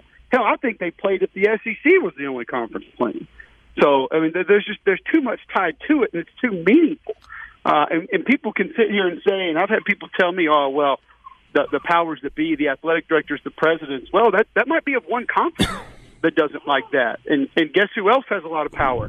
The other conferences and the other presidents and the other athletic directors of the ones that would be playing football. So I think it's a real interesting thought and discussion and conversation, though, of what would individual conferences do if 1 or 2 teams inside of their 10 or 14-team league were not able to play. Because I think you still got to go play, Richard. And your selling point there is we're still going to bring the revenue that's going to be distributed partially to you. You going to pass up on that? No, you don't. Those schools still want that check, and because of that, they're not going to fight it. Without picking on Vanderbilt to me seems, just because they kind of go about things a little bit differently, and sometimes they take a little bit different approach than the other 13 schools do in the SEC, it strikes me as Vanderbilt is the only potential school that says, we're not going to play football in the fall. They were the first to send students home, which everybody ultimately did, but I feel like maybe they just kind of look at things a little bit differently than some of the other schools. You mentioned LSU a second, and I don't care if New Orleans falls off the map altogether. There's no way in hell LSU's not going to play football on the heels of winning a national championship a year ago. Do you think the SEC goes 14 for 14 in teams of returning, or do you think there's a scenario where maybe you've got one SEC school, whether it's Vanderbilt or somebody else, that goes, you know what, we're out for this year? I do think if there's one, you're probably right. I mean, you tell me another athletic department that acts there's not one in a more different way than the others in the league. I mean, you can look at what Georgia does and Alabama does and Tennessee does and Florida and LSU and Auburn and South Carolina. Maybe Missouri is the other semi-outlier. I mean, A&M has fit right into the SEC perfectly. I mean, they walk, talk, act, and look like an SEC school. And that's from the administration down to how they handle things athletically. So I think you're right in the sense that there have been instances but let's talk about that check that I just mentioned not long ago. Why is theirs not going to redo their stadium? Why is theirs not going to do the football facilities? Where the players' lounge, the players' locker room, you're having an indoor practice facility. How has that money not gone to that? So yes, there is a lot of reality in that they act differently than the other 13 schools. And if there was one close to that next in line, I'd probably say Missouri. But if you've seen their new addition to their football stadium that their players have, it's awesome. I mean, they just joined the club and overpaid for a football coach. Yeah, and the basketball arena is fairly new and nice, and they have a nice softball complex. So it's not like they've completely pushed everything to the side. I just think that they probably have limitations when you compare them to Alabama, Georgia, Tennessee, Florida, LSU. They're financially not on the same level, so it probably looks a little bit different to people like us who have been around some of these traditional SEC powers for a very long time. Hey, last thing, got a minute left. Hard for me. I think there would be enough pressure on them to make it happen, and I think that there would be possible ramifications if they were able to and then didn't. Yeah. That's a good point. Last thing, of the 4 schools that have new coaches, Sam Pittman at Arkansas, Eli Drinkwitz at Missouri, of course, Mississippi State and Ole Miss with Leach and Kiffin, which one of those 4 is most adversely affected by missing a spring going into year number 1 with a new coach? I think it's Mississippi State, just because that system is so different. And I think, yes, you have KJ Costello, who's a veteran, but he also is not going to have that rapport with his teammates and his receivers and running backs and offensive linemen that he needs. And let's not mistake this. This is not just that what they do from a play call perspective is going to be very different. There's a different attitude there, a different demeanor. I mean, the way things are going to be managed and handled is going to be different. The expectation is going to change. Just how things are set up and organized is going to be very different. And I think with that system comes different alignment, different splits, different personnel groupings, different motions.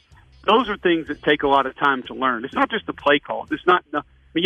His play calls might be one word. I mean, Tonto or Turtle or Seashell may all be different plays, but it's everything that goes into lining up, knowing where to be, when to be there, how to be there, how many steps to take on a route, what pass set to take here, how to change a protection. Those are the things you need to be together for, just in walkthroughs and film sessions and meeting rooms. And I honestly believe that Mississippi State is probably hampered by this more than anybody else. Thanks, Cole. Appreciate it, man. Good talking to you. All right. Yeah, you as well. Congratulations again on Little Man. We'll talk to you soon.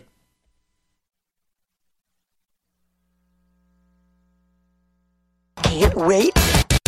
Sports Talk Mississippi, covering your Mississippi teams. I've been waiting my whole life for this. Don't touch that dial. Here on Super Talk Mississippi.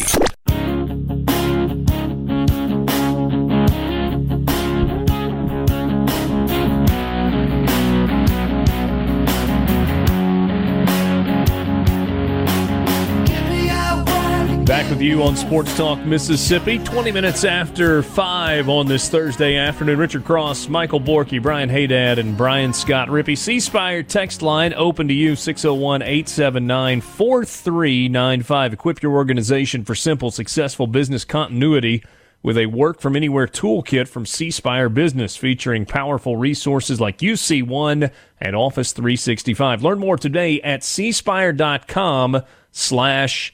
It is time right now for the College Football Fix. College Football Fix is driven by Ford and your local Mississippi Ford dealers. Last day of the month, chance still for you to save on an F-150, best-selling truck in America. For 43 straight years, you can test drive one at your local Mississippi Ford dealers. Do so today. Start your search online at buyfordnow.com. Let's start here by circling back to our conversation with Cole Cubelic on the Farm Bureau phone line. Hey, Dad, I asked that question as we were wrapping up the interview. 4 new coaches in the SEC. Sam Pittman at Arkansas, Eli Drinkwitz at Missouri, Mike Leach at Mississippi State, Lane Kiffin at Ole Miss. Of those 4, which one is most adversely affected, or which team is most adversely affected by missing this entire spring and most of the summer leading up to the season? He said Mississippi State. What's your reaction to that? Just based off everything I've heard, and everything I've read about Mike Leach's offense, is that it is so simple to pick up. I disagree with him. Everything I've read, I read that article from the Athletic that Jason Jenks wrote, reading from what former players have said, that it really is the simplest offense in terms of being able to pick it up. So for me, the answer is Arkansas, because they just need the most work. They just need to have some positive things. They need to see good things happening for themselves. And they have a first-time head coach who just needs to be able to get into the groove of being a head coach. That's the correct answer to me. I see where he's coming from, but I think the offense is going to be simpler to grasp than what Cole was saying. You get, though, him talking about the system being so different. Which does make a lot of sense, but then not just the system in terms of the plays and the play call, but kind of the culture? Well, I mean, yeah, I think the state needed a culture change, that's for sure. But, they're not that far removed from Dan Mullen, who had a more, stricter, more disciplinarian-style culture than did – what? No, I was just saying, are they not far – I mean, is there anybody left that feels like, Dan Mullen's stamp is still on the program? I mean, you still got a ton of guys that he recruited on that team. So, yeah, I would think so. Okay. I mean, Kylan Hill is still there. Greg Island and Stuart Reese. Darian Parker was recruited by Mullen. Defensively, Kobe Jones, Marquise Spencer, Errol Thompson, Marcus Murphy. All those guys were recruited by Mullen. So, but they just went through 2 years plus an off season of what they just went through, I guess was kind of point. Well, I get that, but I'm saying that with the right leadership in place, I think that they can, that the culture can fix itself. Maybe not easily, but they can do it. Okay, fair enough. And what are you saying about terminology and all that? Well, that's true for everybody. Anybody that undergoes a coaching change, the playbook's going to change. What Kiffin wants to do offensively is completely different from what Rodriguez wanted to do offensively, and so on and so forth. Yeah, as far as I know, anyway. I don't know that Kiffin. I agree with you. I don't know, if Rippey will be watching whoever the offensive coordinator. I guess it's Lebby, is that his name? If Rippey will have to watch him the way he watched Rodriguez at the Egg Bowl, but still. Less entertaining, so. Presumably. Yeah. It's a shame. Rippey, have you spent any time thinking back to what that offense looked like last year and how that happened at the Division I level? The SEC level? I mean, no, not really. I think if you're looking for a game that summed it up better than it was, probably the Auburn game last year where defense kind of played over its head and they just couldn't do anything against a pretty good run defense. But no, I have not spent a lot of time journaling and documenting about what the 2018 4-8 Ole Miss offense looked like, or 2019, excuse me. It's a small amount of people, but there are still people out there. My Twitter mentions tell me so that believe that was something that they should have continued and allowed to continue. I mean, we talked all offseason, and it still holds true. It's mind-blowing that somebody with the diversity of offense that Rich Rodriguez showed, especially at Arizona, with the ability to have an offense that was dependent on the forward pass, which after last season is mind-blowing, but they had a 4,000-yard passer, a freshman quarterback in 2014, and he's done it different ways, and then to go to Ole Miss in the 1 year and force that square peg into the obviously very round hole, and there are still people out there, those of which that played football at a higher level than me, that could watch that and say out loud to people with their name attached to it that is something that should have been allowed to continue is a mystery to me. I can't believe it's just a very small percentage, but there are people that think that should have been allowed to continue at the SEC level. I mean, kudos to your loyalty, but man, what are you watching? Borky, I wish you would just, take a stance every now and then. I mean, you're so wishy-washy in your opinions. Yeah. The one thing that I might say, Borky, in defense of that idea, not that it should have continued, but their best players were the guys that carried the ball all the time. And then they forced it to Elijah Moore, and he was still productive, but they didn't have anybody else that could do anything from a receiver standpoint. How do you know? How does anybody know that? You don't really know that yet. I would say they don't know what they have at receiver because the passing game was just non-existent. I don't think it was the receiver's fault. It was, and awful. I don't think it was Plumlee's fault. I've got to revise my take on John Rice Plumlee. I spent all season on Sunday talking about how him playing quarterback won't work at Ole Miss. I should have been more nuanced. Using him the way they used him was never going to work. I think we truly don't know what he's actually capable of at the quarterback position. Yes, you did see some limitations throwing the football, and at times in the Mississippi State game, you saw an uncomfortability in the pocket, like poor decisions in the pocket as far as like when to bail or try to make plays. But he was a true freshman playing the position. I think we don't know what we have in him. So we got a question on the text line earlier, who's going to start at quarterback? I think the natural answer, the one I've had, is you're likely going to see Corral because he fits a more traditional offense. But we don't know what Plumlee can or can't do because it was run left, run right, roll out right, throw an incomplete pass, and punt the football most of the year. So when they have an offense that actually seems to make sense, who knows what he's capable of? I don't think we do. So I need to revise my opinion on Plumlee. I think he could have a great shot at being the starting quarterback because he'll actually be used in a responsible way moving forward.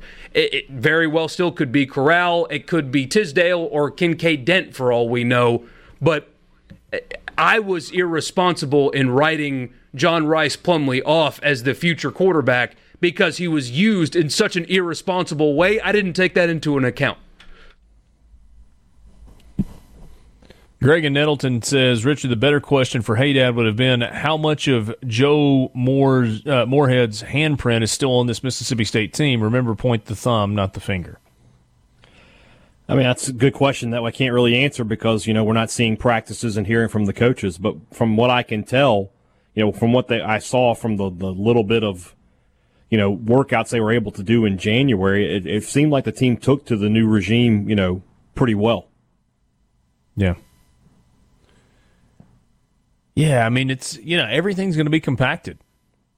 And I don't know if we undersell the importance of a spring or we oversell the importance of a spring, but in a coaching transition year, it feels like it's pretty darn important. And it's important in the weight room, and it's important with the conditioning staff, and it's important with the head coach and the assistant coaches and, meetings and all of those things. I mean, some of the meetings are happening, but, online meetings aren't the same as when you're all sitting in a meeting room and you're dissecting film and going through things that way.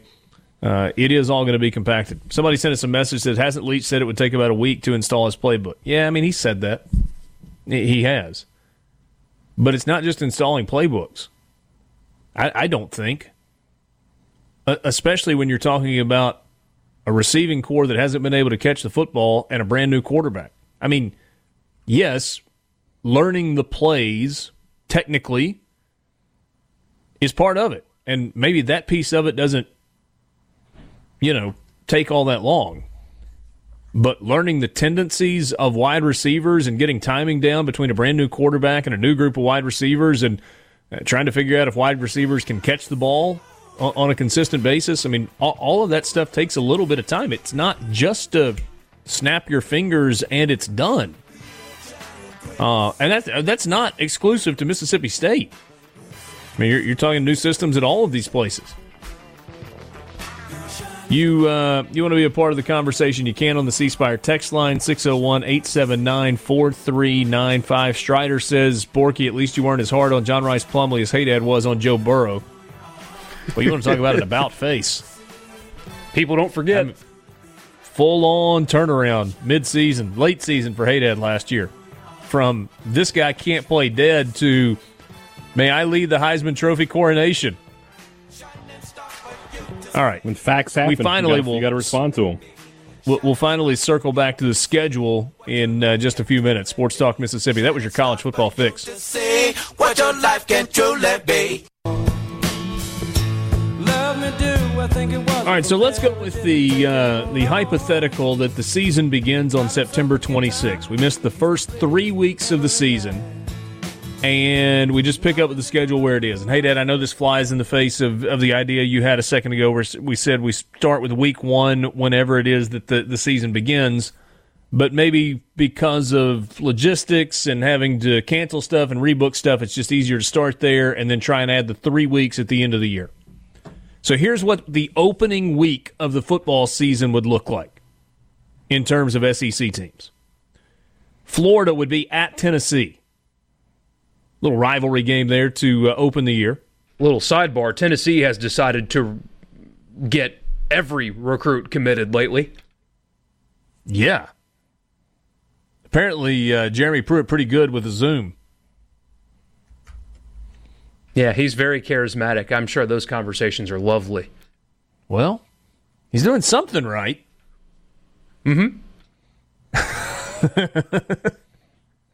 Somebody is doing something right. I mean, hey, that's the game, right? Don't hate the player.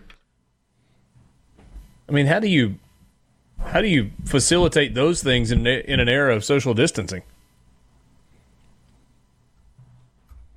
Bottles of hand sanitizer and toilet paper. Venmo? I'll send you 20 rolls of toilet paper if you commit to Tennessee. They had toilet paper at Kroger yesterday. The world is coming back to normal. Oh, nice. There you go. So you got Florida, Tennessee week 1, which would be September 26th. It would actually be week 4. Georgia hosting ULM. So Georgia would be able to kind of ease into their schedule. They would have ULM and Vanderbilt before playing Auburn at home. 3 straight home games to start for Georgia if it were to start on September 26th. Kentucky hosting South Carolina. Missouri would get Eastern Michigan. Well, the week 4 schedule is not great, is it? No. Vanderbilt, Colorado State in Nashville. Over under 5,500 actual butts in seats at kickoff. Has the NFL started and are fans in attendance? Well, fans would have to be in attendance for this scenario. NFL has started. Okay. Because I was going to say if the NFL had not started or had started without fans, then I would go over because people, even in Nashville, would be so jonesing for football that they might go. Quick sidebar, by the way, did you see that the NFL is preparing at least a scenario in which college football starts later than them, and so they'll move some games to a Saturday? That would be Was nice. that the deal with Amazon? No, that's separated. So Amazon's got the one Saturday game potentially, but this is a league-wide thing to where if college football, say, starts 4 weeks into the NFL season, they'll move some of their games to Saturday just because they can own that day too. That makes sense. Alabama, Kent State. Yeehaw.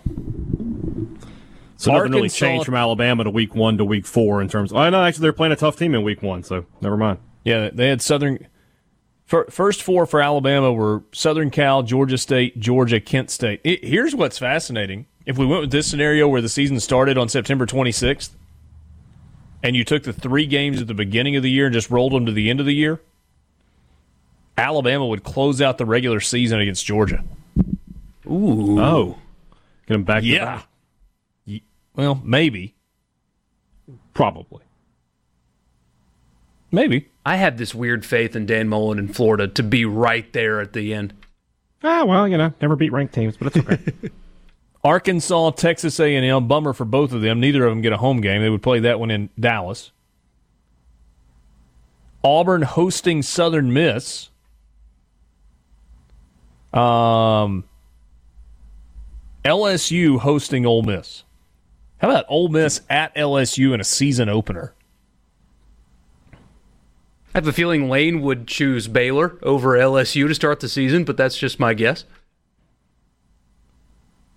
I mean, is that the time you would want to play LSU if you've got to play them? Oh, that's a really good point, actually. Yeah, I mean, Miles Brennan's first start potentially with new everything. I mean, keep them as even on your playing field as possible. That's a really good point. Yeah, absolutely. Of course, it would be new everything for Ole Miss also. So. Right, but it's going to be that way regardless. At least you catch LSU on a... I mean, because Ole Miss, the conversation after the draft was they didn't get anybody drafted, and that's a worthwhile conversation. That also means they've got a lot coming back, especially on the offensive side of the ball. Mississippi State would open with Tulane, would have back-to-back home games against Tulane and Texas A&M before an open date, and then back-to-back trips to Alabama and LSU. Gross. Ooh. I still want to know who from the state of Mississippi hurt the schedule maker in Birmingham. Yeah. Both Ole Miss and Mississippi State get LSU, Alabama in consecutive weeks. And throw Auburn in there as well. Well, you wouldn't now, right? Oh, that's right. No, you still would get those two. LSU, so Alabama's after LSU? For Ole Miss, it would be at LSU and then Alabama at home. For Mississippi State, it would be at Alabama at LSU. Oh, it's just mean. That's mean. Imagine starting the season with LSU and Alabama. I mean, you might never be the same. Well, you're right. But how about this stretch for Mississippi State? Tulane, Texas A&M, open date, at Bama, at LSU, Auburn. You would feel really good if you had 2 wins. Really good. I think you would take that running. If you're 2-3, you got to feel really good about your chances of going 8-4 or better. Let's see. For Ole Miss, I said LSU, Alabama, first on the road, then at home, and for Texas A&M, they would open with Arkansas and Dallas. Okay, so that was what Week 1 would look like. Now let's take those first 3 games and just shift them to the end of the year and say that everything gets played the same. This would be the season closing game, the last game of the regular season. Florida hosting South Alabama. Woohoo! Georgia at Alabama. Kentucky hosting Kent State. Missouri at South Carolina. Tennessee hosting Furman. Vanderbilt at Kansas State. Huge. Arkansas at Mississippi State. Auburn at Ole Miss. LSU hosting Rice. Texas A&M hosting Colorado. It'd be a weird feel the final week of the regular season. Yeah.